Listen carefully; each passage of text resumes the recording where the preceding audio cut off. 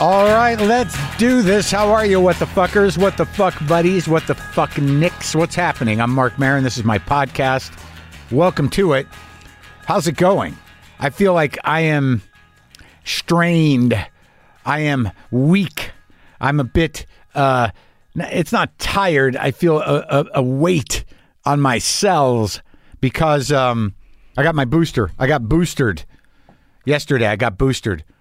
I'm going out 5 nights a week, standing in front of hundreds of people, some masked, some unmasked. I'm not wearing a mask. I think that counts as being a relatively high-risk situation, but I'm out in the world. I'm doing the work. So I got my booster, and I don't feel good. I do not feel good, but I feel like I did the right thing. I feel like now I'm set. I got the flu vaccine a couple weeks ago. I am fucking loaded. I am loaded. I've had the shingles vaccine.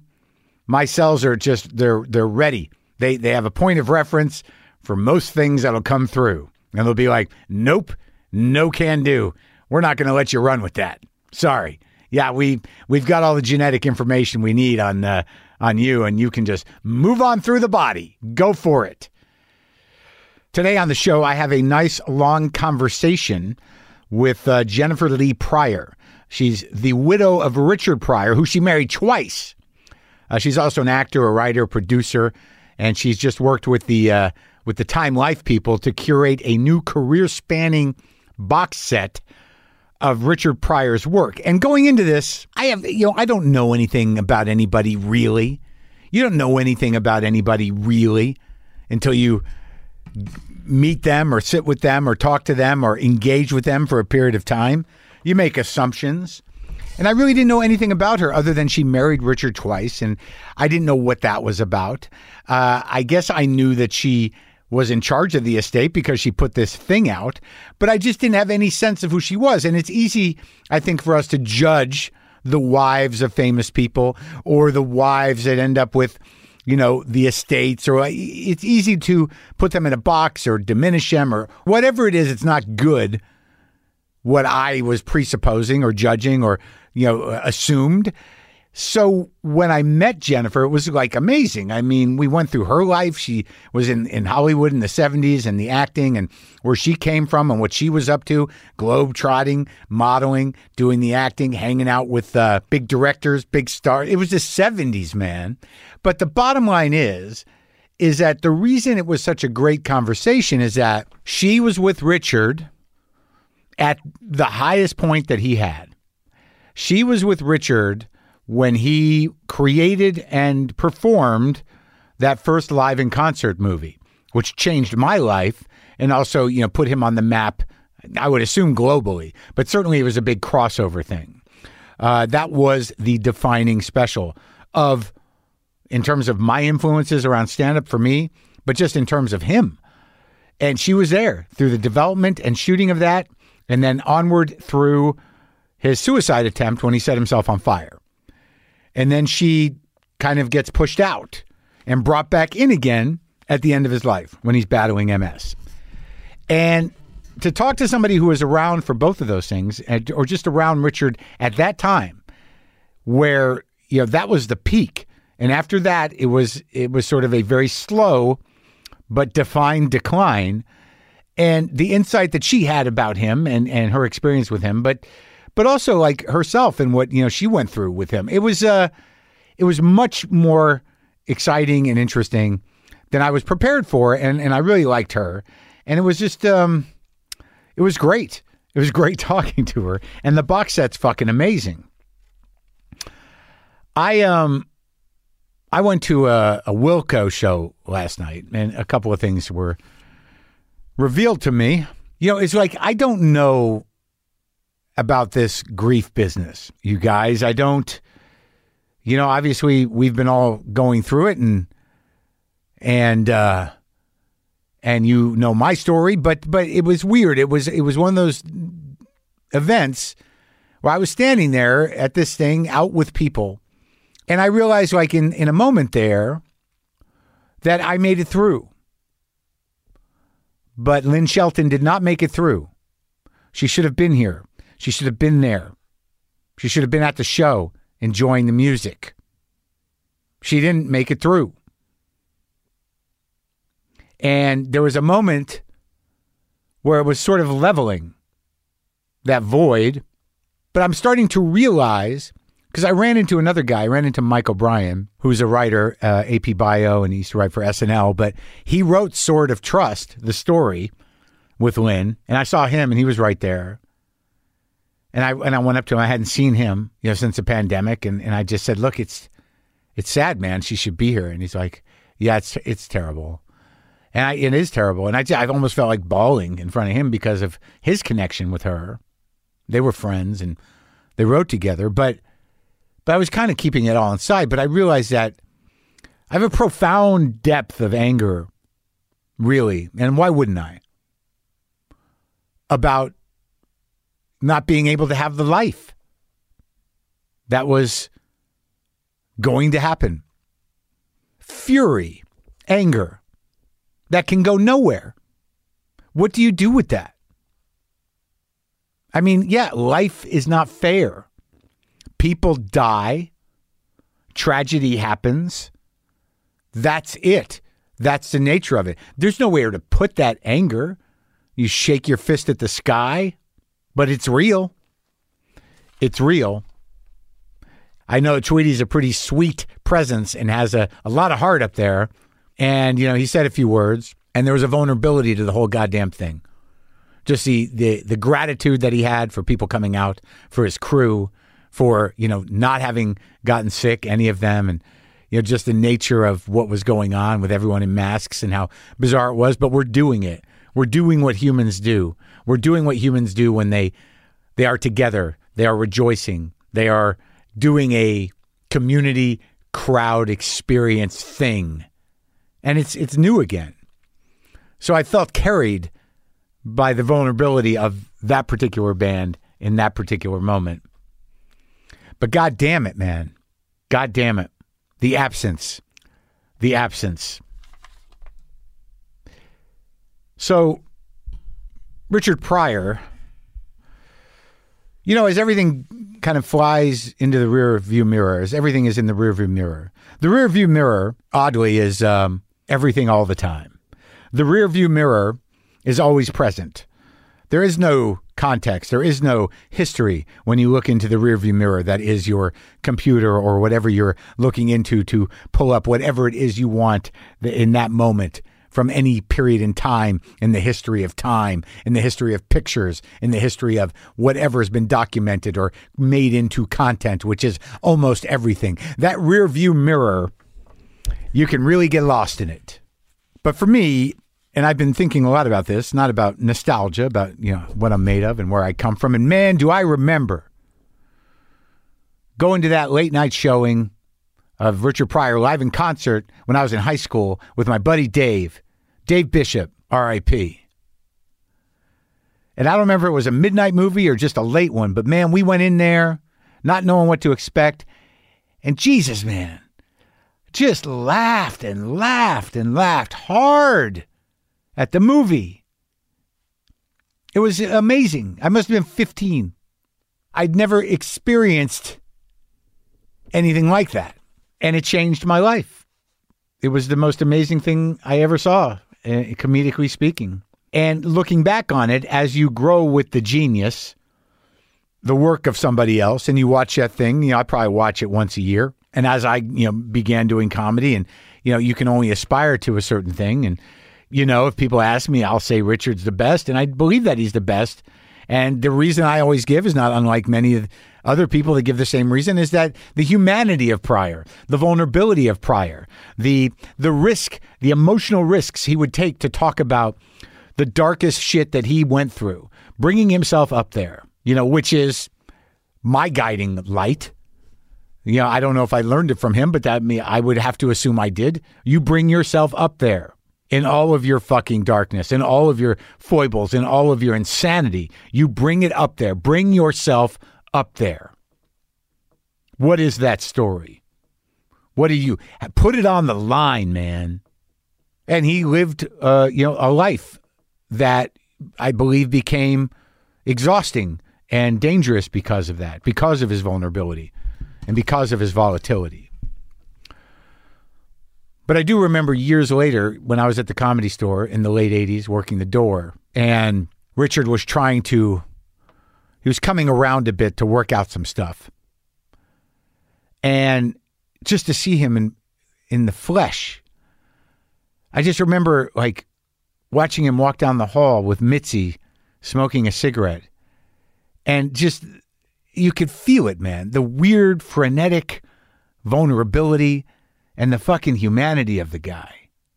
The beaten humanity. The guy who destroyed himself in almost every way and would kind of crawl back each time just to walk behind him in that hallway, smell his cigarette smoke, and watch him go upstairs and sit with Mitzi in the belly room they were sitting. But I did remember, and I've told this story before, watching him on stage try out some shit. He hadn't been on stage in, I don't think, years. And he had a hard time because he was pure Richard, and people, didn't give him the respect he deserved when he went up there. But it was all there. Like, his sensitivity, his vulnerability, and probably his fear. Because he was the guy that said that. And many people have said it one way or the other, but he said the only enemy of creativity is fear. So I have to imagine that there was some fear there, but he was very visceral, very human, very present. But not in a cocky way, not in a swaggering way. He put his heart on the fucking line up there, always. And I also saw him years later when he was in the wheelchair for a minute. Boy, illness and death and aging is difficult. But he went up there in that condition, that fragile, near death, to show himself in that way. That was who he was then. I'm going to bring myself up here, fragile, in a wheelchair, dying, and put my heart on the fucking line. That's a fucking artist, man. Okay, so as I mentioned earlier, Jennifer Lee Pryor is the widow of Richard Pryor. She married him twice. Once in the 70s and once in the aughts. She was with him when he passed away, which I oddly didn't talk about that moment. I must have got caught up.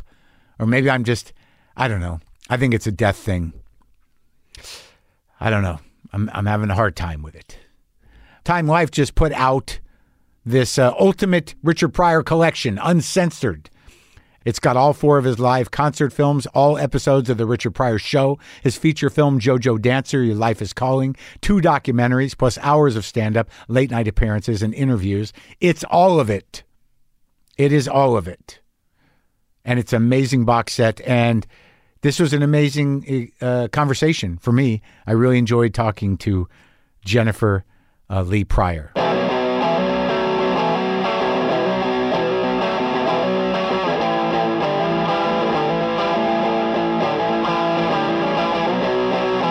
What brought you out here? Where are you from? You sound like you're from New York. I'm from upstate New York originally. Oh, okay. Years in New York, went to Finch College, dropped out, started working for Canon Films. With the Globulon and Globus? Yes, what was it? Before it was Globus. Globus and Globus? Yeah, Globus and Globus, yeah. He recently died, by the way. All right, so you're in upstate New York. It's what, the 70s? Well, no, upstate. I moved to New York, and I went City. to Finch College in 69, and left after 1 year. What is Finch College? Finch College. Tricia Nixon went there as a senior. It's the college where rich girls can get into when their grades suck. So you come from the fancy family? Well, I come from privilege. You do? And my dad made a little endowment, and I got in. Really? Because my grades. What's the background? What do you mean, like privilege? Dad, a lawyer. Oh, yeah. A lawyer. Worked Yeah. for Governor Harriman very, very well. well-known lawyer, upstate New York. Yeah. Brilliant, actually. Yeah. Mother mentally ill, but interesting as hell. Jewish family? No, Irish Catholic. Irish Catholic. Irish Catholic. There you go. Yeah. Tough. Blue blood on the crazy mother's side. Yeah. Irish Catholic on the dad. Tough. Yeah. It got confusing. It got complicated. Yeah. Especially with those martinis. Those 50s martinis and the Milltowns. Booze all day. Start at lunch. Oh, yeah. Ride it out. Oh, yeah. And all night long, too. Oh, really? So yeah. big boozy family. Oh, big boozy. So you're wired for it. Yeah, acquired insomnia at an early age. From the parties? From the parties and the fisticuffs, yeah. Oh, really? Yeah. Oh, yeah. It was rock and roll. So ending up with Richard was kind of a fait accompli. Sure, yeah, familiar. Yeah, kind of. Yeah, so, all right, so you go to Finch and then you split? I split and I started working at Canon and modeling. In New York? And yeah. Oh, so they were in New York originally? Yeah, they were in New York. So before they become this... East 53rd Street. Yeah. Wow, interesting. Yeah. What were they doing? Producing movies? The Friedlanders, yeah. Producing kind of soft porn. Yeah. And they did Joe with Peter Boyle. Oh, great movie. Yeah. What a sick fucking movie. Yeah. And so it was an interesting place to kind of land, you know. And then from there, I left and worked for some independent films. I was behind the scenes. I was PA and just, doing what I could do. Yeah. Hustling. Yeah. Yeah. And then It's the 70s. It's groovy. It's 70s. It's New York. Man, 70s. Having fun? Scrappy New York, having fun. Met Barry Berenson, lived with her. Then started modeling, like modeled for Halston. I was Dion Furstenberg's first showroom model. Yeah. And just, onwards. Beautiful young women did that. Yeah, running around. Yeah, running around. But I was running with a certain crowd. I just meet, in the early 70s, you could meet everybody. Right. I met Roman and Warren and Eric, all. In New York? Oh, yeah. Huh. Oh, yeah. Having At the threesomes parties? with Warren. I mean, that's what you did in the 70s. That's what everyone did? That's what everyone did. All the girls? Richard would say to me, you had threesomes with Roman and Warren. Why don't you have a threesome with me? I said, Richard, it was the early 70s. It was recreational. Right. You don't do it when you're in love. Right. And it was, right, because it's like Lenny Bruce's bit. You didn't have to like it that much. Right? Exactly. Yeah. Oh, man. But so you're living that life. And this is before everyone was acknowledged as monsters. Exactly. Exactly. Oh, yeah. Everyone was just fucking around. We just brushed it off our shoulders, and went on, moved on. So when did you come out here? So I started coming back and forth out here and decided I wanted to be an actress and went to Stella Adler in New York. I studied with her. And then How was that for you? She was smart. She said to me one day, the best thing I ever was told by anybody, she goes, you have a problem. I said, what's wrong? The problem is you're very beautiful and you don't know yet that you didn't earn it. I mean, the best line ever. Oh, yeah. That comes from a deep chip on the shoulder. Oh, yeah. I know your type. Yeah. Yeah. She's right. I was running with the princes. I'd say, I gotta go. I gotta go to London. I'm hanging out with Adnan Khashoggi. Wow. And she'd say, she pegged me. She looked at me and said, you're a party girl. What so are you knew doing? all these fuckers. I knew everybody. Oh, man. Yeah. But I was looking for love. Yeah? Oh, yeah. But I mean, what did you find... Did you, look, I did my share of blow and I've been to enough parties. I mean, did you often feel that you were in the presence of evil or darkness? Or were you more sort of like, well, I'm just having fun? It got dark a couple of times. Yeah. And I knew how to make a quick exit. Right. And I was good at that. Because there's always I always remember, when you're high and you're at those certain situations, there's always a weirdness where where'd that guy come from? Yeah, I had that in London with Roman. Roman could be squirrely, you know what I mean? Well, clearly. Yeah. I mean, you're not... Not saying anything. Squirrely's diplomatic. Yeah, really.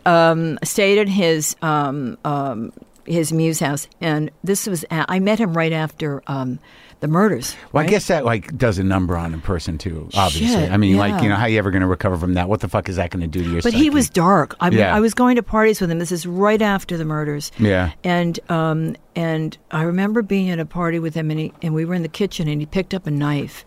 And he said, you're never supposed to leave a knife outside unattended. You must put these away. And I gotta go. So what are you gonna? We gotta blow because I'm gonna.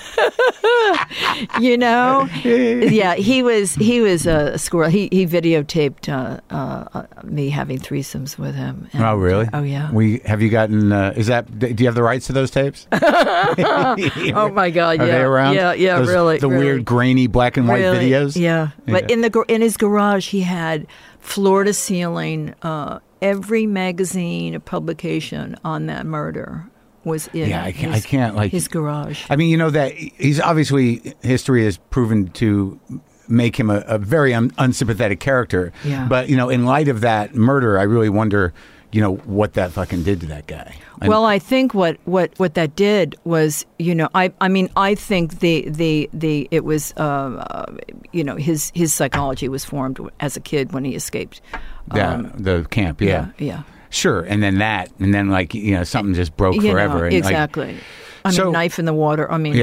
Dark guy. So when do you finally land out here? Were you working? So yeah, I would work every time I would come, and it was a really interesting time because everybody was sort of making the move, right? Right in the 70s, New York, late 70s. We're talking mid 70s good now. Times. Yeah. Everyone's sort of slowly migrating out to California, right. And I remember somebody saying, sort of like the Herman Hesse book. Magister Lude, there are only 800 of us. Yeah. There are 800 of us. Like there's a tribe, Yeah. Well, I always, when I talk to people about Hollywood, I'm from that time, I'm very fascinated with the small town nature of it. Yeah. And that, if you were at a certain level, you were kind of around everyone was around. And then there were the hangers-on, then there were the facilitators of bad news, who used to go places, bring drugs and whatever. That's right. But there was just it was a small community. It was. And everybody seemed to be at someone's house. Yeah. Right? At someone's house in the canyon, you got Beechwood, you got Laurel. Right. And then you in between the Troubadour and Dan Tanis. Yeah, right. Exactly. That's really where it happened. Right. Right. And then in the homes, of course, and in the canyons, So who are you running with? Who are the people in the 70s? I was running with John Prine. I love him. I love him. And I love his wife. And I had him on the show. What a fucking... I met John. I worked on Willie Nelson's first annual 4th of July picnic at Dripping Springs, Texas in 71. The first one. Oh, yeah. And, I got around. And I was this... So you knew Willie a long time. Oh, I know Willie forever. Yeah. And I met John there. And John was performing there. Yeah. And at the end of the evening, he was sitting at the edge of the stage, and everyone was exhausted, and obviously, evening's done. It went on for 3 days. Yeah. And I sat down next to him, and he said, "The stars are so beautiful, they embarrass me." Huh. And I fell madly in love. I think I just did. And, I had a thing with him that night, and it kind of went on. It went on, wherever we were. Yeah. I saw him in New York. Sure.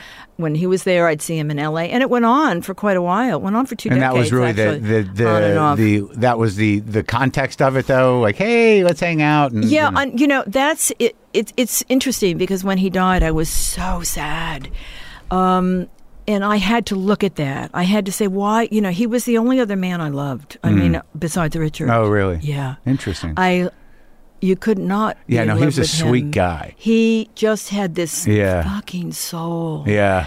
And such a poet. Yes, for sure. And he just, one night at the... That vulnerability seems to be what you like, huh? The vulnerability is... I'm making a note of that, huh? Well, I mean, when you try to draw a line between those two guys, they were both sort of poetic spirits, That's it. Yeah. That's really it. I remember one night I was... still carrying around the luggage of my childhood souvenir, if you will, and he played a song called "Bruised Orange" for me. He had just written, and I mean, he made me look at myself too. He just made me say, "What am I doing?" With this self-pity, this kind of self-importance that I'm getting from sadness. Yeah. It let me just abandon that. He made me look at it. Yeah. And he was just special in every way. Yeah. Yeah. So, I mean, when he died, what happened? Were you? No, I was really, really sad. And I had to say, why couldn't we ever get together? Yeah. For real. And I think I had to look at the fact that that's the way it was kind of established. Right. And I wasn't ready to settle down with him. It's a strange thing with people that have relationships with troubadours and performers. I mean, it is a thing. It is. And, it is, there are terms to it, and it's existed forever. That's right. And, I don't know if it's a pathology. It's just, you get what you can, I think. Yeah. Right? And you have to respect it. Yeah. I mean, if you can't stand the heat, take the exit. Right. Yeah. Yeah. Yeah. So So when you finally settled out here... Yeah. So I'm out here, and I'm living in a little bungalow on different little apartments. In the 70s? But, in the 70s. I have a little bungalow. Are you working? Working, here and there. Yeah, I'm doing little bits in films. I was in Sunshine Boys and Man in the Glass Booth and Wild Party, James Ivory. And, I'm getting work, right? Yeah. So one day, my friend Lucy Saroyan, William's daughter. Yeah, sure. She was a brilliant girl. She died about 20 years ago now. Heroin overdose. Oh God, man. Yeah, when everybody was cleaning up too, which was so bizarre. So much dope around. It's like everyone cleans up, but culturally we all identify this. This cleaning up period, but junkies are junkies, and they're always going. Yeah. It's like it's true. They never stop. No, I mean it's so true. It's so true. But anyway, she said to me, "Listen, I'm working. I was in Texas with a friend of mine, Nano Burr, a songwriter, and we were playing in clubs. She wanted to see if she wanted to be a performer, and I went along with her, and I could play guitar and sing, and so we sang in clubs in Austin, mainly Austin." And I got back, and I'm like, I need a gig. I'm broke. I need a gig. And Lucy said, well, I'm working for Richard Pryor. And she loved Richard. She was what I called a one-night stand that stayed too long. Oh, yeah. And so she said, come out. You can be my, kind of Sue decorator. What was she doing for him? She was actually, it was her idea. She deserves credit for this. The opening of the NBC variety show. Yeah. When he said, they didn't take anything from me, and then he's got the nude suit on. Yeah. That was her idea? That was her idea. Oh, that's great. So she was a smart girl. Yeah. But she was forever haunted by her mother, who was Carol Saroyan Matthau. Yeah. Her stepfather was Walter Matthau, and her dad, William Saroyan. Big shadow. She was visiting him in Fresno, and he was on his deathbed. And he said, leave me in peace. I can't stand the smell of your perfume. Let a dying man go in peace. What a fucking monster. Yeah, that's how he said goodbye to her. Yeah. So Lucy, Lucy was trouble. But anyway, so Lucy took me out to Northridge, this house that he just recently bought, and he needed a decorator, and she was doing that too. What year is this? We're now 77. Summer 77, August 77. Right. Yeah. Okay. Yeah. So you met him years before you guys got married. Oh, yeah. And before he... Oh, yeah. So I watched him marry someone else. I mean... Well, he seemed to do that pretty often. He did. You know what I say about Richard? He married to end relationships. Yeah? Yeah. Right. It seems like every marriage was 2 years. Yeah, exactly. At the most. Exact. A couple months, 2 years. Yeah. Exact. And then you either kept in touch with him, or, which of course he recycled everybody. He just did. But so I worked for him, and I. What do you mean by recycled? Like everyone was sort of. There's like, are you saying that outside of maybe the first couple, that everyone remained in his life? Yeah. Kind of. Yeah. He didn't let go easily. I mean, even though he would kick you out, it was always temporary. He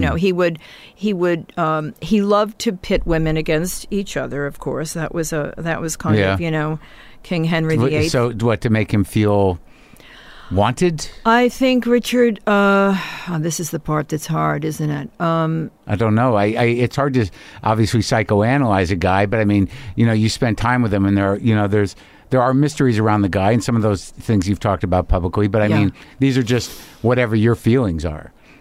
Well, exactly. I mean, he pissed me off the way he would. So he provoked jealousy to get, people chomping at the bit. Manipulation. Yeah. That's a fair word to apply to all of that. Sure, but it's ego-driven. Yes, of course. And it's drama replaces, true intimacy. Yeah, there you go. Yeah. There you go. But what does one bring to the party too? So where am I lacking? Yeah, of course. Where's my trouble with intimacy that I'm having too? Well, I mean, who doesn't? But when you look at his background, I think the intimacy thing is really like, if your parents were untrustable emotionally, there you go. What are you going to do? There you go. You're going to wrestle with it. You're going to have a few fleeting moments of vulnerability and then lash out. Exactly right. Yeah, that was terrible. Yeah, that was terrible. Get the fuck away from that person. But the interesting thing about him ultimately is that what makes him transcendent, and what everyone talks around or talks directly about, was essentially his vulnerability. So when he was on stage where he seemed to feel the safest, he was willing to open up like that. And a big price to pay. I guess so. A big price to pay. Why do you think that is? What do you mean by that? Oh, God, because I think that when you give of yourself so deeply, you know this is a stand-up, too. All right. So you're pouring. But not all stand-ups do that. No. Of course not. No, I mean, most stand-ups, if you think about stand-up, and the reason why he stands alone is because, Harry Shearer once said to me, people become comedians so they can have control or try to have control over why people laugh at them. So, for a lot of comedians, the only risk is not getting the laugh. Okay. So it's not like they're out there putting their heart on the line. Right. They're putting their ego on the line. Yeah. But, with Richard, there was a sense of that. Even when, people talk about Chappelle or how great Chappelle is, that the vulnerability that Richard had because he was such a shattered guy, he didn't have much control over. So it was always there. And I imagine you're saying the weight of that is that you're going to walk off feeling exploited in a way. Well, you feel the commodification of it all. Do you know what I mean? Right. You feel used. Yes. I've exploited myself. I've done it myself. I've exploited myself. So who the fuck are you going to be angry at now? Who are you going to lash out at now? So and look at me. I've seen him. I saw him a few times go after studio heads. And I could understand it because he felt at times like a commodity, which I think all artists do at some point. Well, sure. If you're in touch with any of it, Yeah, of course. Intellectually. I get it. Yeah. Yeah. But that vulnerability, you're right, not everybody does it. A lot of people become actors, comics, I think, so they can put the mask on. Yeah, or else they have a character on stage, And Richard, obviously, from what I could tell, had a disposition. But it just seems after, reading the autobiography, which the most fascinating thing about that was Prior Convictions, is that, it feels like he wrote a lot of it, whether he was speaking or not, but it was almost childlike in the way he presented his past, right? So I feel like he somehow was very in touch with this sensitivity and this vulnerability that seemed very young amidst all the fucking chaos and everything else that he was. The really incredible thing that you just hit upon is his journals. And after the fire, after he burned himself up? After he lit himself on fire and tried to kill himself. Let's call it what it is. Well, let's do that because it seems like you were with him for that. Yeah, I was with him. I was there. He said, "If you don't leave, bitch, it's going to happen to you too." Really? Yeah. So, all right. Well, before we get to the journal, so you meet him in 1977. Where's he at? He is doing the NBC variety show. Pam Grier is coming in and out of the house. I'm working. I'm meeting workers. And that's in the box set, the 4 episodes. Yes. Of his show. Yeah. Where he took all those Comedy Store people and stuck them in there. Yeah. Robin and Sandra. And Sandra and Shirley. Paul Mooney was. Mooney. Yeah. Ooh, Mooney. Mooney. Goodbye. Yeah. And a love-hate thing with Richard P.S. But well, I don't know what I saw footage of that weird roast. That one that wasn't public, with all the sort of homosexual overtones and and whatever whatever Mooney was up to. I don't know what the nature of that relationship was over time. Richard and him, and Paul. Yeah. Well, Richard was honest about it. He was he was giving someone a tour of his house in Northridge. This is kind of an infamous tale now, and he said, "Hey, Paul, tell him this is the room where I fucked you." Hey, listen, what I say is enough dope and you'll fuck a radiator and send it flowers in the morning. Yeah, right? Coke is the weird thing like that. Yeah, but the weird thing about Coke, if you're a dude, you may fuck a radiator, but it's going to take you a couple hours. Exactly. But you're going to keep working at it. Exactly right. Exactly right. And once you get it done, you're like, I can't, I almost died. It's so true. So anyway, so yeah. So here we are, 77, and I'm meeting workers. I'm, trying to help Lucy kind of put this all together. And so the turning point was my birthday, August 31st, 1977. Richard says, "I have a gift for you." Now, remember, these were the days. Right. And he hands me an envelope, and it's full of Coke. Right. With a nice note. And, of course, the 3 of us start doing blow. Yeah. And it gets to be late. And he said, "You can't drive home. Go to the guest room." And Lucy and he go to their bedroom. And so the sun's coming up. Lucy comes back and says, "We got to go." And I said, Lucy, I have to be here in an hour. Yeah. Why am I going to leave? It's the worst feeling. It's the worst feeling, right? Oh, my Lord. If I, for some whatever reason, can't get to sleep at night and I see that sun come up, I'm like, oh, it all comes back. It all comes back. It's the worst. It's just, you just want to die. Yeah. You just want to grab hold of something that isn't there. You just you don't feel good for 2 days. No, at least. Yeah. And you hate yourself more and more. So the son's, she's got the white-walled nasal nostrils, and she goes, we got to leave. Yeah. Richard pulled a gun on me. This is the first day you met him? Yeah, no, this is maybe a week or so later. Oh, right? okay. Yeah. So I met him on August 22nd. This is now the 31st, my birthday. The second date with the gun. The second date with the gun. Yeah. He pulled a gun on me. Yeah. I said, "Oh dear." Yeah. And she said, "So we have to go." Yeah. And I said, "But why would he pull a gun on you?" Yeah. Well, what? Apparently, he asked her for a blowjob and she turned him down. Hence the gun. Okay, but where are you in this? So I'm she in the came to guest the room. Oh, I see. Okay, so I'm in the guest room. Okay. She goes, he pulls a gun on me. Pulled a gun on me. I'm like, okay, but I have to be here in an hour. Yeah. In other words, wild horses couldn't have driven me away. Right. So Richard comes in. She takes off, furious. Yeah. And Richard comes in an hour or so later, and with a blue terry cloth tattered robe, and says to me, "You have to stay and help me. She's gone. She quit. I fired it," whatever this jumble of words were. Right. And my house is torn up, and I need you to help me. Of course I'll help you. Of course. Yeah. I'm not going anywhere. Sure. And it's so weird that this is happening like after a Coke bender. So no one's eaten. No. You're saturated with booze and blow, and there's that weird thing in the air, and he's fucked up, and you're like, okay, great. Sure. It's the beginning of a great thing here. This is absolutely.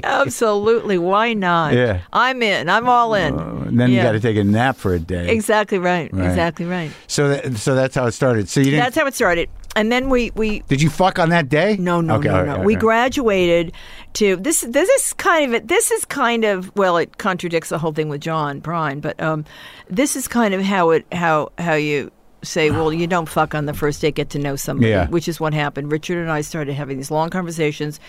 He had this office upstairs overlooking an atrium, and he'd say, "Come talk to me." Yeah. And we'd talk about everything. Yeah.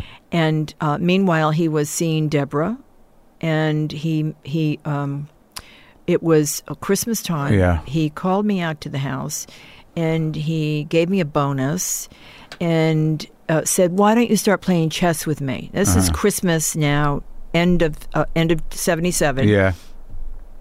Start playing chess with me. And I said, okay. And he had some blow, and we were doing some blow, playing chess. Blow and chess. Yeah. Great. A lot of talking. And I start winning. Yeah. And he gets mad at me. Yeah. And he knocks the chess pieces off the thing. Sure. And we, start kind of on the desk a little. Yeah. And then in the driveway comes Deborah. She had taken off in a huff. Deborah who? Deborah, Pryor. Right. McGuire Pryor. Right. Okay.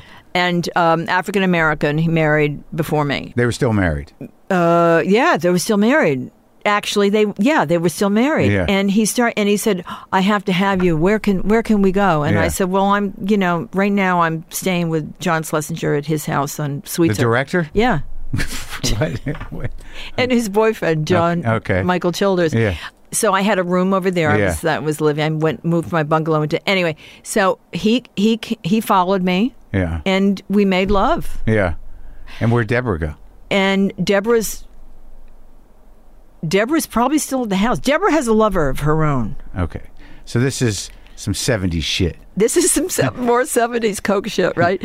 Whenever people talk about this stuff, because I know what the cocaine time zone is, like anytime I hear these memories, it's just that weird electric haze. Comes flooding back. But that is what you're driving through. It's Yeah. You got to know that feeling. Yeah. Because it's not like everyone's just having a day. No. It's fucking insane. It's insane.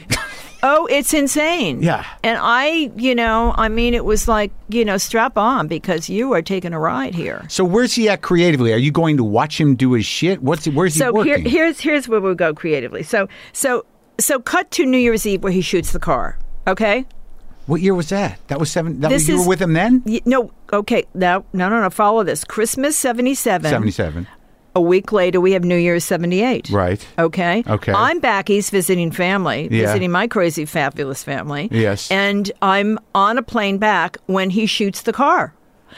And you know the routine. Yeah. You're not leaving in this. You may be leaving, but you're leaving in those hush puppies. And that was Deborah? That was Deborah. Okay. And her 3 friends, Yeah. who all were getting in the vintage Mercedes. Same gun, I guess. Same gun. Drew on. Which I have, by the way. I have that gun. The famous gun? The famous 357 Smith & Wesson. Yeah. Yeah. Took the firing pin out. He almost killed me with that gun, too. Took the firing. How many times? Oh, God. Seriously? Yeah. Once. Okay. Really close. Fuck. So, okay, here we are, 78. Yeah. And so he gets that great bit. That's live in concert. Brilliant. That's 78 live in concert. Okay. So now we're New Year's 78. He shoots the car. So I get back and his secretary calls me and says, "Stay away from the house. It's all hell's broken." He was arrested. It was a whole scene. So he calls me up, goes, "Where are you?" It's now a week or so later, and I said, "Well, I was told to stay away." He said, "Please come out to the house." Right. So I came out. And he said, "I'm really in trouble and things are really terrible." And anyway, we made love. I stayed the night. And he said, "Look, I'm going to Hana, Maui tomorrow. And I want you to come down in a week's time." Yeah. I said, "Love it. Love it. We'll do." Which is what happened. Now, so I go to Hana. Yeah. And he buys land there, and we have this incredibly lovely romantic time. Right? We come back to Los Angeles, and we're dating. Some craziness is going on. Yeah. But so I'll get to the key bit here, which is, of course, we're on Coldwater Canyon one night. We'd been to Sammy Davis's house. Yeah. And we're driving home. Yeah. And he does a U-turn in Coldwater, and I said, "Where are we going?" He goes, "Well, you'll see." So, down Sunset, pulls in the Comedy Store. And I had never seen him on stage before. Huh. So he plops me down at a table. In the small room? In the original room? The original room. Yeah. His favorite room was the OR. Yeah. And he gets on stage, and Mitzi's there squealing, "I can't believe he's back." Yeah. And she loved him so much. Yeah. And he gets on stage, and he starts talking about the first thing he sees, which is candle wax on the floor. Yeah. And I start taking notes about what he just starts free-forming. Yeah. His mind is popping, right? Things are coming out, bam, bam, bam. Yeah. And this was the beginning of woodshedding for live in concert. That was the movie, man. That was the one that changed my life. And then he just stayed on that. He kept going there and working it. Yeah, he started, that was May 78. Wow. When he started putting that together. And it's all personal experience. Like most of that stuff in there is Oh. And that's the great stuff, the dogs and stuff and all this stuff. The Everything. monkeys. And the monkeys in that too? Yeah, the monkeys. And that's where Richard's genius is. And when I see people try to manufacture sometimes stories, I'm thinking, oh man, just tell a story about your fucking life. Right. Just tell the truth. Yeah. Probably a paragraph. Unfortunately, like, not everybody is as chaotic and impulsive and out there as Richard. So the life gets a little limited. Yeah. Yeah. Not everyone's going to shoot their car, come back with the bit. Well, you hit on something I used to say to him, too. Sometimes he'd start a fight, and I'd say, "Richard, you need material." This is the creative process. Yeah. Put the gun away. I get it. That's it. We shot it in, so he put, at the end of the summer, midsummer, he's got it together. He goes on the road. Yeah. And I went on the road with him for some of that period of time. Dispel this rumor that people said that, like, during the show that was actually shot, that he turned around and did blow. No. Okay, good. Totally. And this is the thing that people really get wrong about Richard. Yeah. Richard really was disciplined. Yeah. I mean, when he had a mission, when he had his focus, when he was focused and knew what he wanted to do and knew he had to do something, he would take naps in the afternoon. Oh, yeah, he'd do it. He would do it. Yeah. He was very disciplined. Not that we didn't party. He wasn't going to fuck it up, though. He wasn't going to fuck this up. The work was the most important. Yeah, he knew he had to dig himself out. He painted himself in a corner with that car shooting, and he was in deep shit. People culturally. Oh, yeah. Yeah. I mean, people weren't returning his calls. Yeah. Everyone thought he did that Hollywood Bowl thing, too. in that interim. Yeah. That was that whole thing. The weird anti-gay thing? He got married. What was that? In like the space of a couple of weeks. He married Deborah. He kissed my rich black ass. Yeah. Right. I heard a tape of that recently. Yeah. It's fierce. Wasn't there some sort of weird anti-gay diatribe in there too, or am I making that up? No, there was he called everybody faggots. Yeah. Yeah. But he had seen, there are different stories about what provoked him. Yeah. He told me he saw some racism going on, backstage. Oh, yeah, right. That's what I heard. The dancers, right, yeah. And he was really upset about it, and he lashed out. Sure. And I was hanging out with a very heavy group of gay guys at the time, Schlesinger and all those people, and they were like, Jennifer, you're running with this guy, and he's like, he hates gays, but he didn't hate gays. It was just a moment of crazy shit that happened in his head. And, So after he does the live in concert thing, does shit level off or what? So December, shoot live in concert. It comes out in February, 78. Yeah. Huge hit. 79. Huge hit. Yeah, huge hit. And he crosses over, and things start to get crazy. That was really the one, right? That was it. That was the one. In fact, Scott Saul wrote a book called Becoming. I read it. Okay. Yeah. Where does it end? There. Yeah. Why? Because it was called Becoming. Yeah, I get it. That's when it all coalesced. It all came together. I love that book. You like that book? I do like that book. I think he did his homework. Yeah. I wished it had gone the distance, only because I would have liked to have seen it well done. And what, you mean the second half? Well, gone the distance how? Like to keep going past? And I understand because, the truth is, after live in concert, even though the money and the fame and all of this is going up, the truth is the trajectory of Richard's life was going like that. Yeah. Yeah, I mean, you can feel it in I don't know when the actual disease kicks in, but I mean, certainly, I don't... 86. 86. Mayo Clinic diagnosed him. Oh, but I can see what you're saying, and I don't know what caused that. I don't know what was it within him that after that live in concert... That must have been the beginning of him feeling exploited or seen or commodified or all the other stuff. Yeah. Too big. Right. And when you throw celebrity, come on, it's nothing new. Celebrity and money and fame, bam, here it all is. You can have it.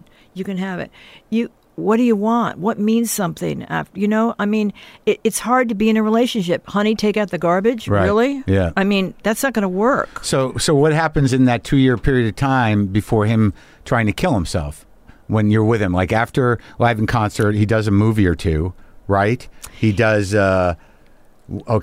So we got married. Not really. We got married August 16th, 1981. The fire was June 9th, 1980. But so in 78 though, 79 he does live in concert, right? Yeah. And then, but what is, when you say he starts going on a downward trajectory, what's happened? So he's doing some films, and of course Bustin' Loose was the film that he was working on, and everything just starts to fall apart. He discovers Freebase. His lovely drug dealer. He also does the Muppet movie. Yes, he does. He does, and he does In God We Trust. Things are happening. Stir Crazy, Bustin' Loose. Yeah, big movies. Yeah, Stir Crazy. Okay, that's where. Okay, so he was high the whole time on Stir Crazy. Okay, Freebase. Okay, so after Bustin' Loose, he comes home. We're not getting along because he's cheating on me big time. Yeah. With some girl in the movie. Yeah, and okay, so and I'm not behaving well either. Yeah. Sure. Okay. Yeah. So I walk in the house one day and I smell smoke. And I'm like, what the fuck? And I follow the smell to the back master bedroom, and he has accidentally, he's a little arsonist. He always was. He accidentally lit the mattress on fire doing this Freebase, this new Freebase thing with rum and cotton and cooking it and all this shit. Yeah. And he lit the bed on fire. Yeah. Mattress on fire, drag it to the bathtub, blah-blah. Yeah. This is the beginning of a nightmare. Yeah. This is when Freebase comes into the house. Right. I eventually leave because Freebase has moved in. It's like a woman. Yeah. The way you made love to me was a shame and a disgrace. Your ice-cold heart chilled my soul. Your woman is Freebase. Yeah. It was. Yeah. I wasn't there anymore. I did it with him. I hated it. So what? I hated it. Give me a little blow. Yeah. But no. This is like a mallet on the head. Yeah, it's like heroin. It's making blow into heroin almost. Yeah. Because you go out. You just zone out. Yeah. You know, and he just, it just took over everything. So I moved out. It's weird he didn't get into dope. Huh? Didn't get into heroin, huh? Richard? Yeah. Well, not that he didn't try. Yeah. Yeah. There were moments. To come down, probably. Probably. Yeah. There were moments, though. Yeah. But, it was a very dark period. Yeah. I had an apartment at that point in Beverly Hills, and he would show up in the middle of the night, and just creepy shit was going on with this fucking freebase. Makes you crazy. You know, no sleep, you go crazy. You're crazy. Yeah. And one night he said, I want you to come out, and here's what I want you to wear. And by that time, I was going to AA meetings. Yeah. because I liked Quaaludes, and I'm like, okay. Well, you can't take. You can only take so much. Man. You know, yeah. I gotta straighten my shit out because I'm doing something every day. You go crazy. I wasn't digging that, so I was. Remember, I went to Beverly Hills meeting and Rodeo, and they said, "Don't go see him. He's crazy."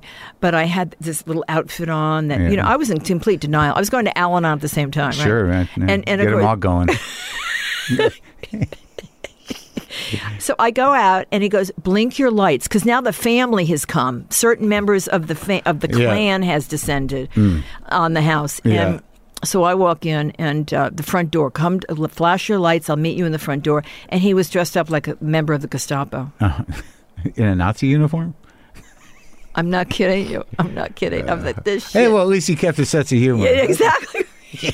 So I'm like, oh shit, I gotta get away from here. Anyway, it was a really dark scene, and so stir crazy happens, and he walked off the set. It's kind of a rough movie to watch.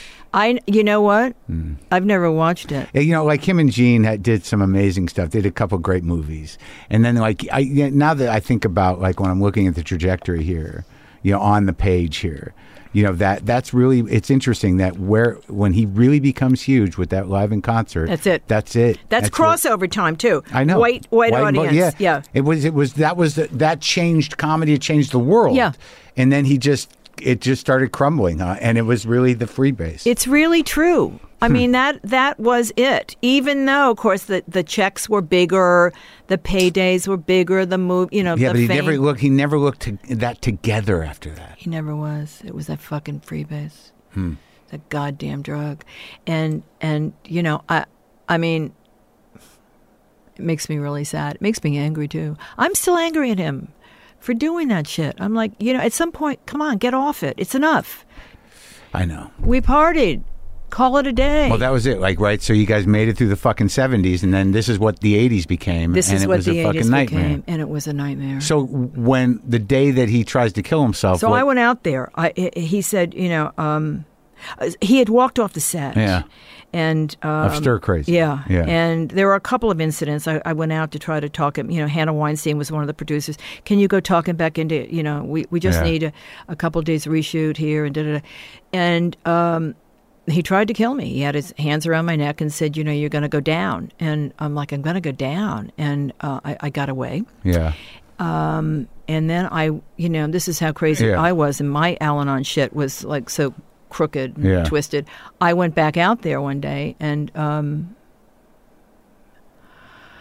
the Coke on the desk, this antique child's desk I bought him was this high, a pile of it. Yeah. And he's, going through it. And he said, I'm going to, I'm going to, it's over. I know what I need to do. And I said, Richard, now come on, you can't hurt yourself. He said, the shit's over, and I know what I have to do. And if you don't get the fuck out of here, it's going to happen to you too. And Richard never made an idle threat. Yeah. Personally, I know that. Right.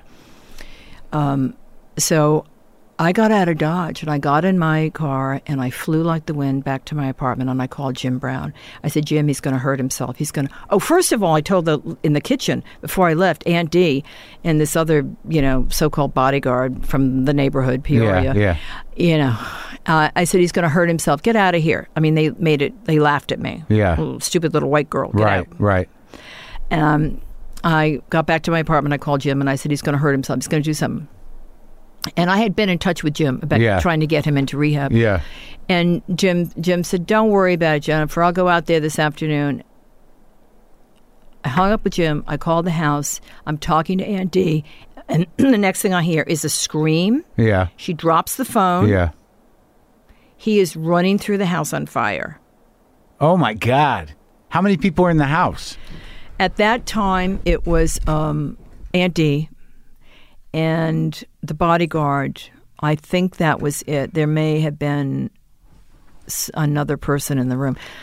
When I heard that, I went out to the hospital, and Valley Presbyterian, which is where he was, they got him to Valley Presbyterian, picked up on the highway. You know that whole story, picked up on running on fire. Yeah. And I told the doctors, I said, listen, you have to know he's loaded to the tits, literally, on coke and vodka and Cavassier, and I didn't want him to die. And they were, you start shooting somebody up with morphine. Yeah. And they were there, of course, with the psychology of you never tell the truth about drugs or alcohol to the cops or anybody else. So they were, of course, trying to push me away. He was transferred to the burn center, which at the time was on Van Nuys. Yeah. And he stayed there, and thank God got some help, and was never the same. Never the same. He refused to see me. He was mad at me. Refused to see me.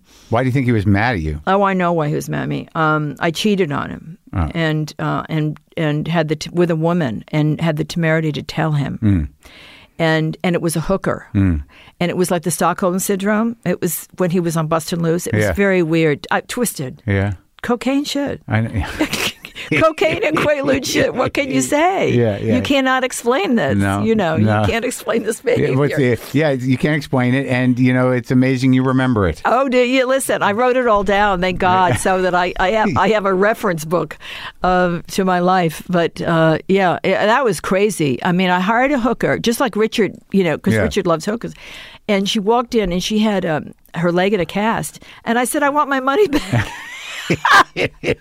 Send me another one, and it was Coke and Quaaludes, so I told him this whole thing, thinking he wouldn't be as jealous because it was a woman. Yeah, right.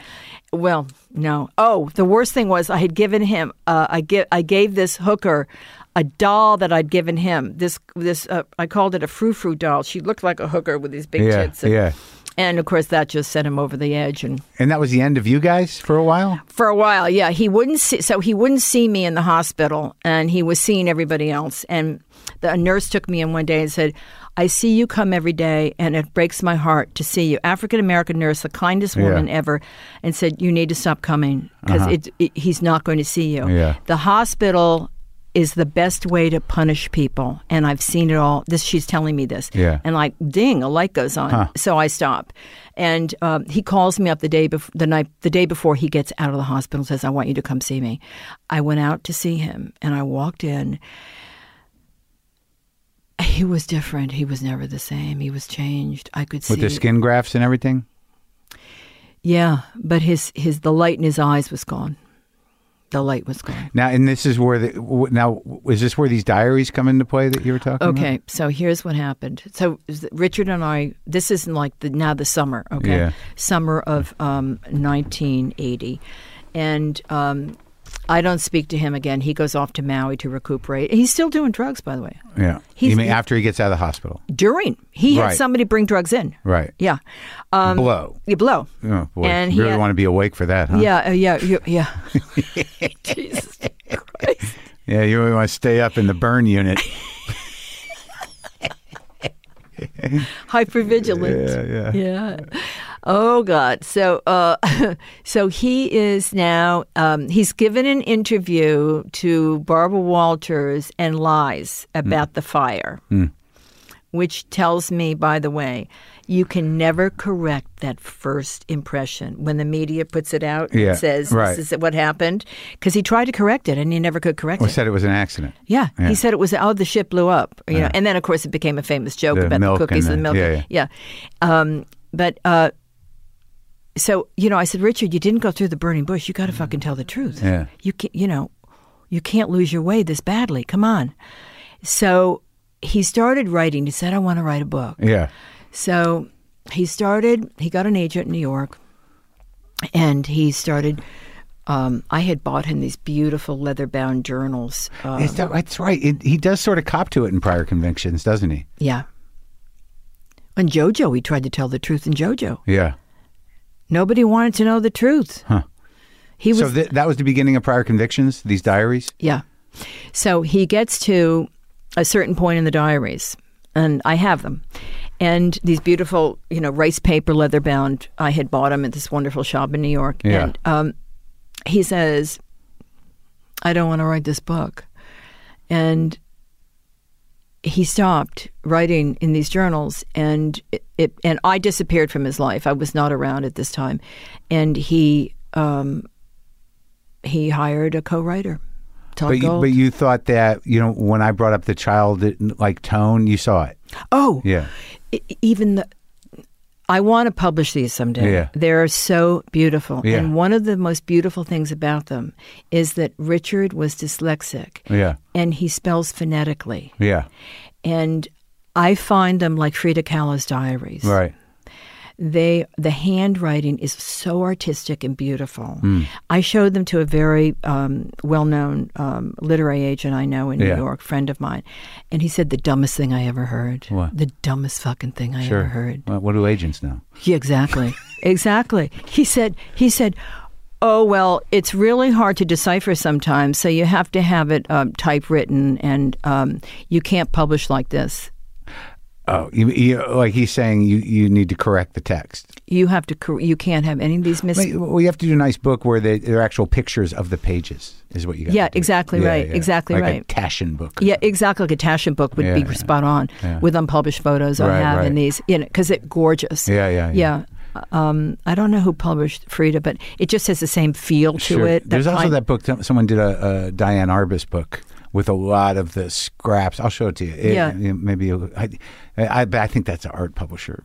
So I've got to find the right publisher one day. But that was the beginning of. So we abandoned that and then went for the okie doke, as he would say. The okie doke. Yeah. The old okie doke. The old okie doke. Yeah. And enter Todd Gold, and he writes this. What I think is a very dumbed down version of. Sure, but I did like parts of it. Yeah. It was one of those things where it's like, I think the childhood stuff is pretty solid. Yeah. But you'll see the child in this too. I'm sure. Yeah. He must have taken some of it from. Richard must have talked to him. Yeah.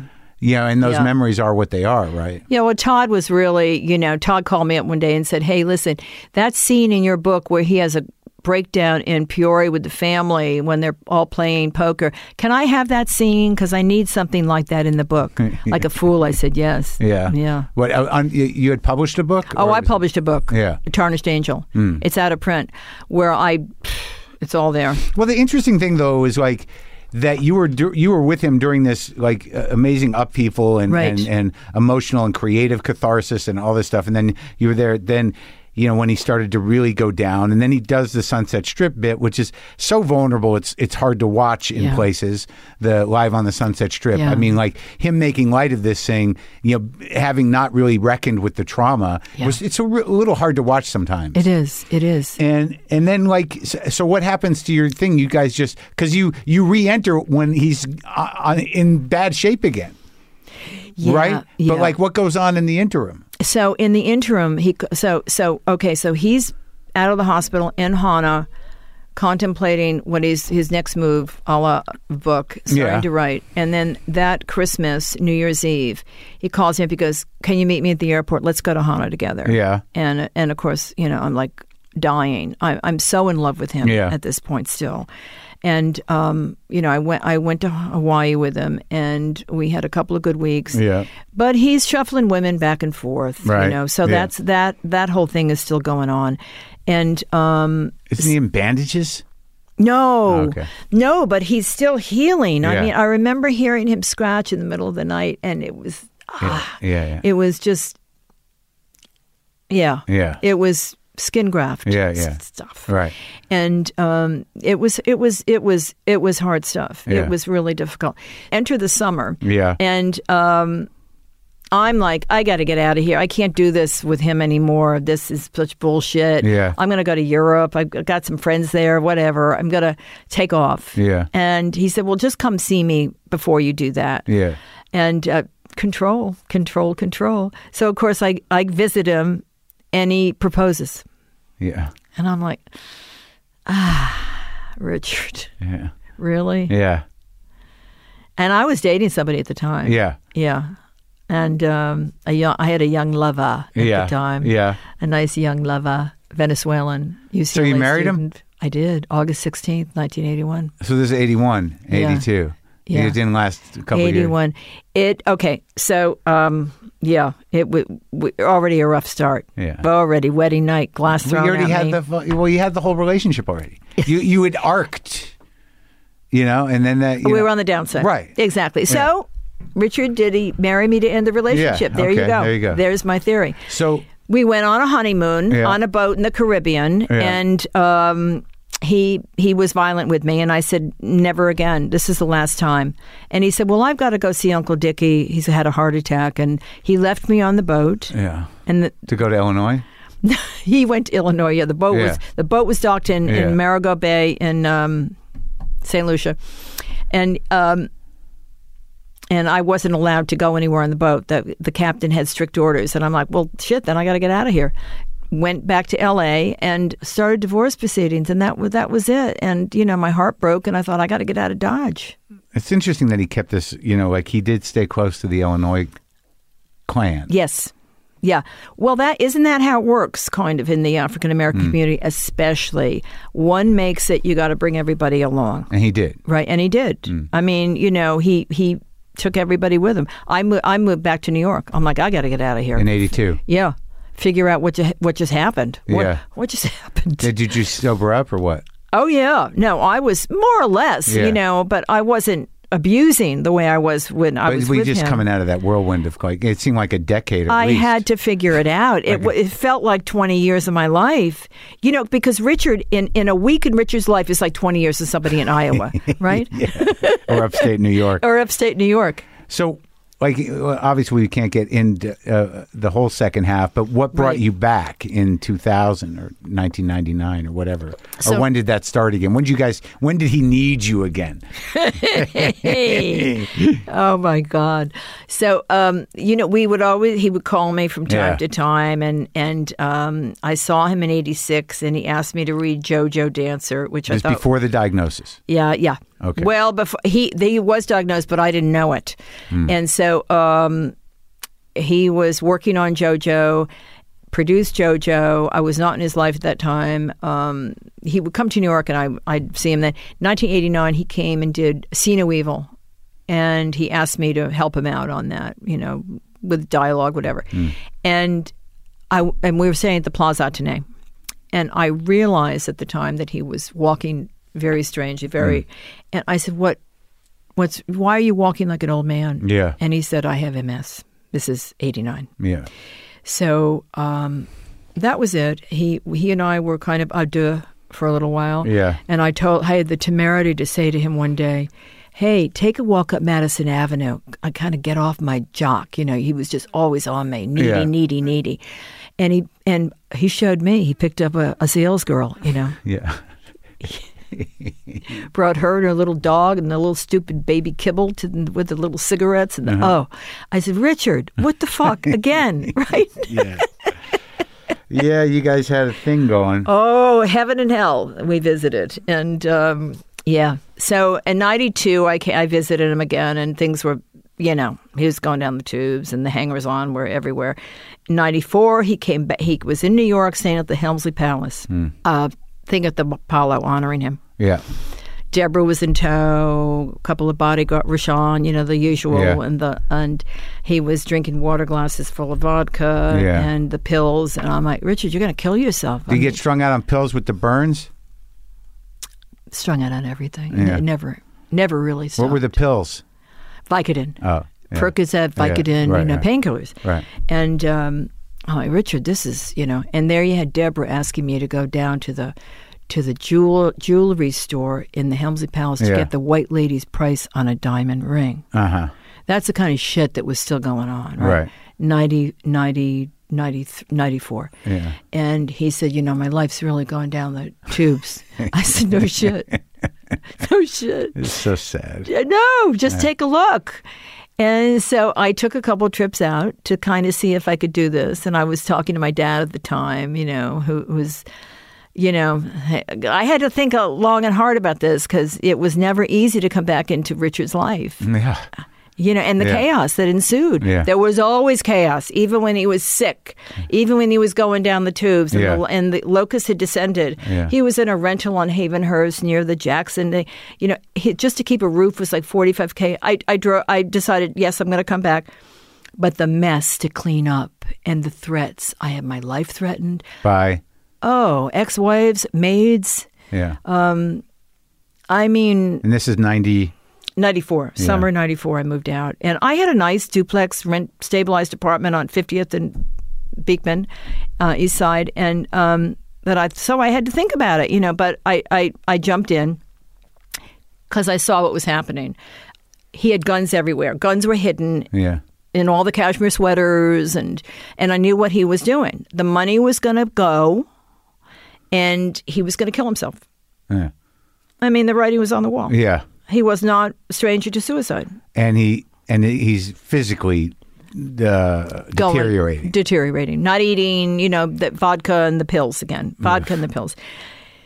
So. And he's in the work is the movies are not great. Oh, he's not really doing stand-up. Right? No, he's not doing stand-up, not doing anything. Yeah.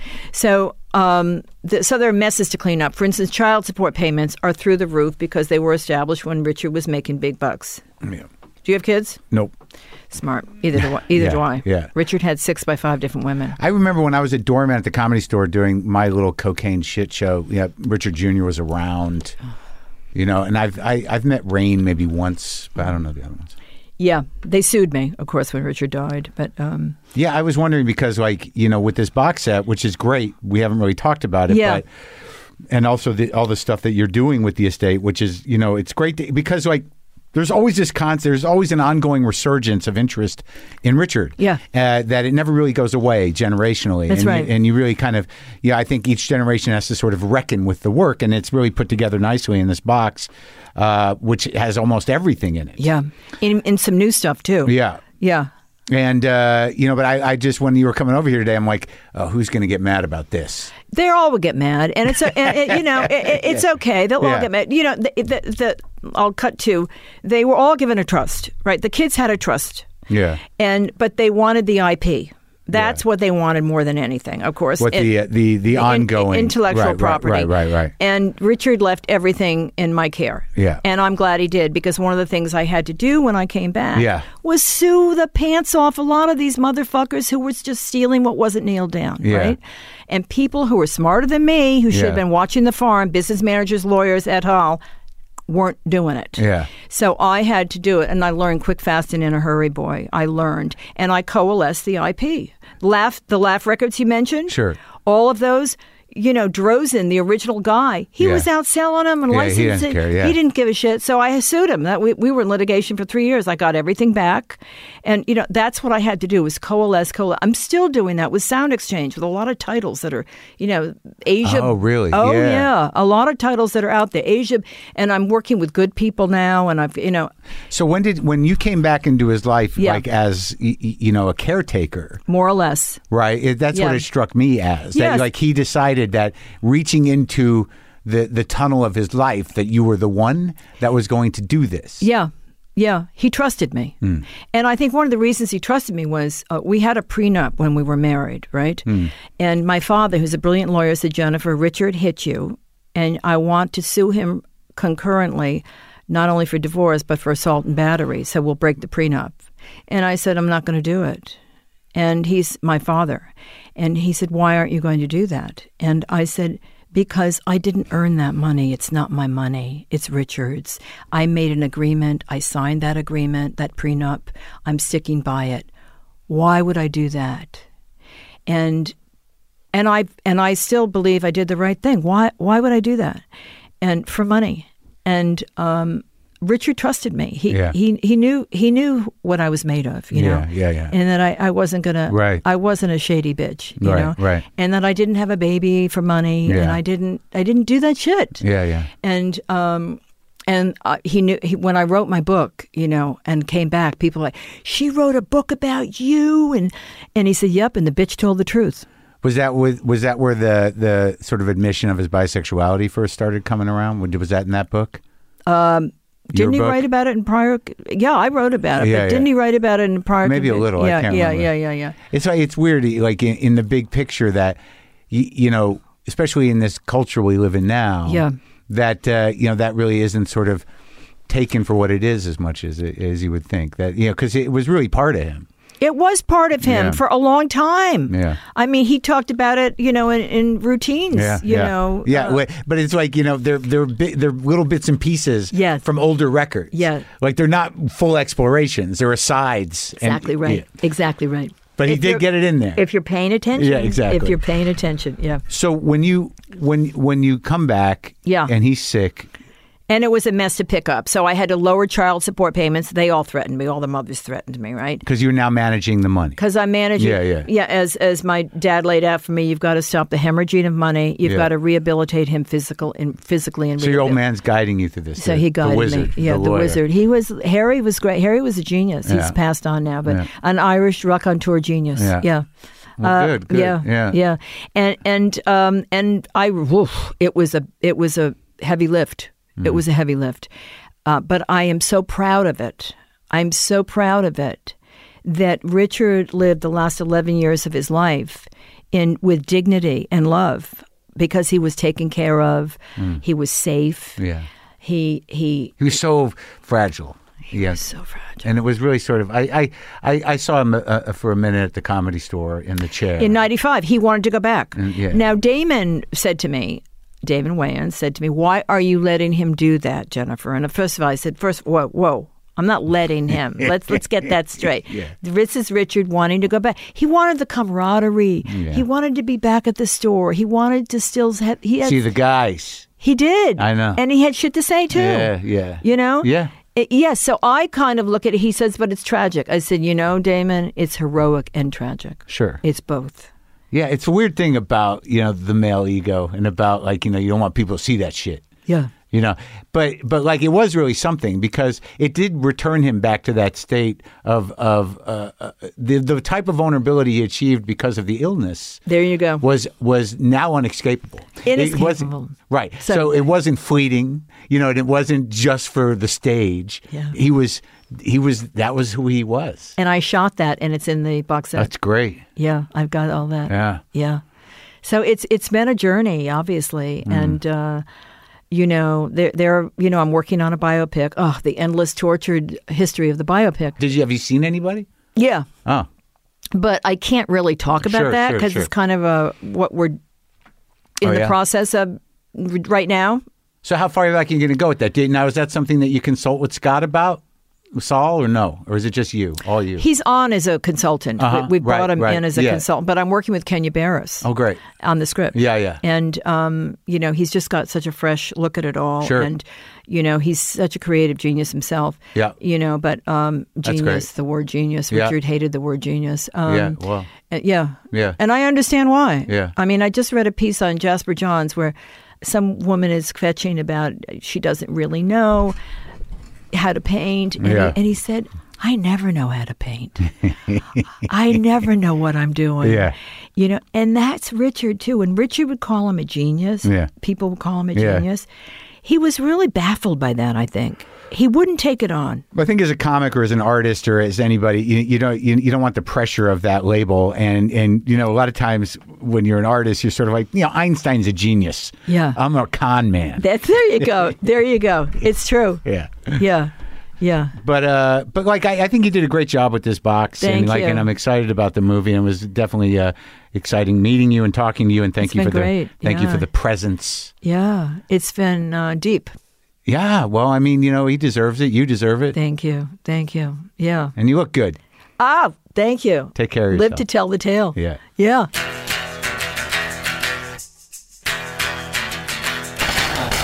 Okay. That's it. Pretty wild, huh? Sad. But not so sad. I'm glad it was, it's a side that I'm glad that she had those memories, and I'm glad we talked. All right. That's the Ultimate Richard Pryor Collection, uncensored, is available now exclusively. Enjoy it.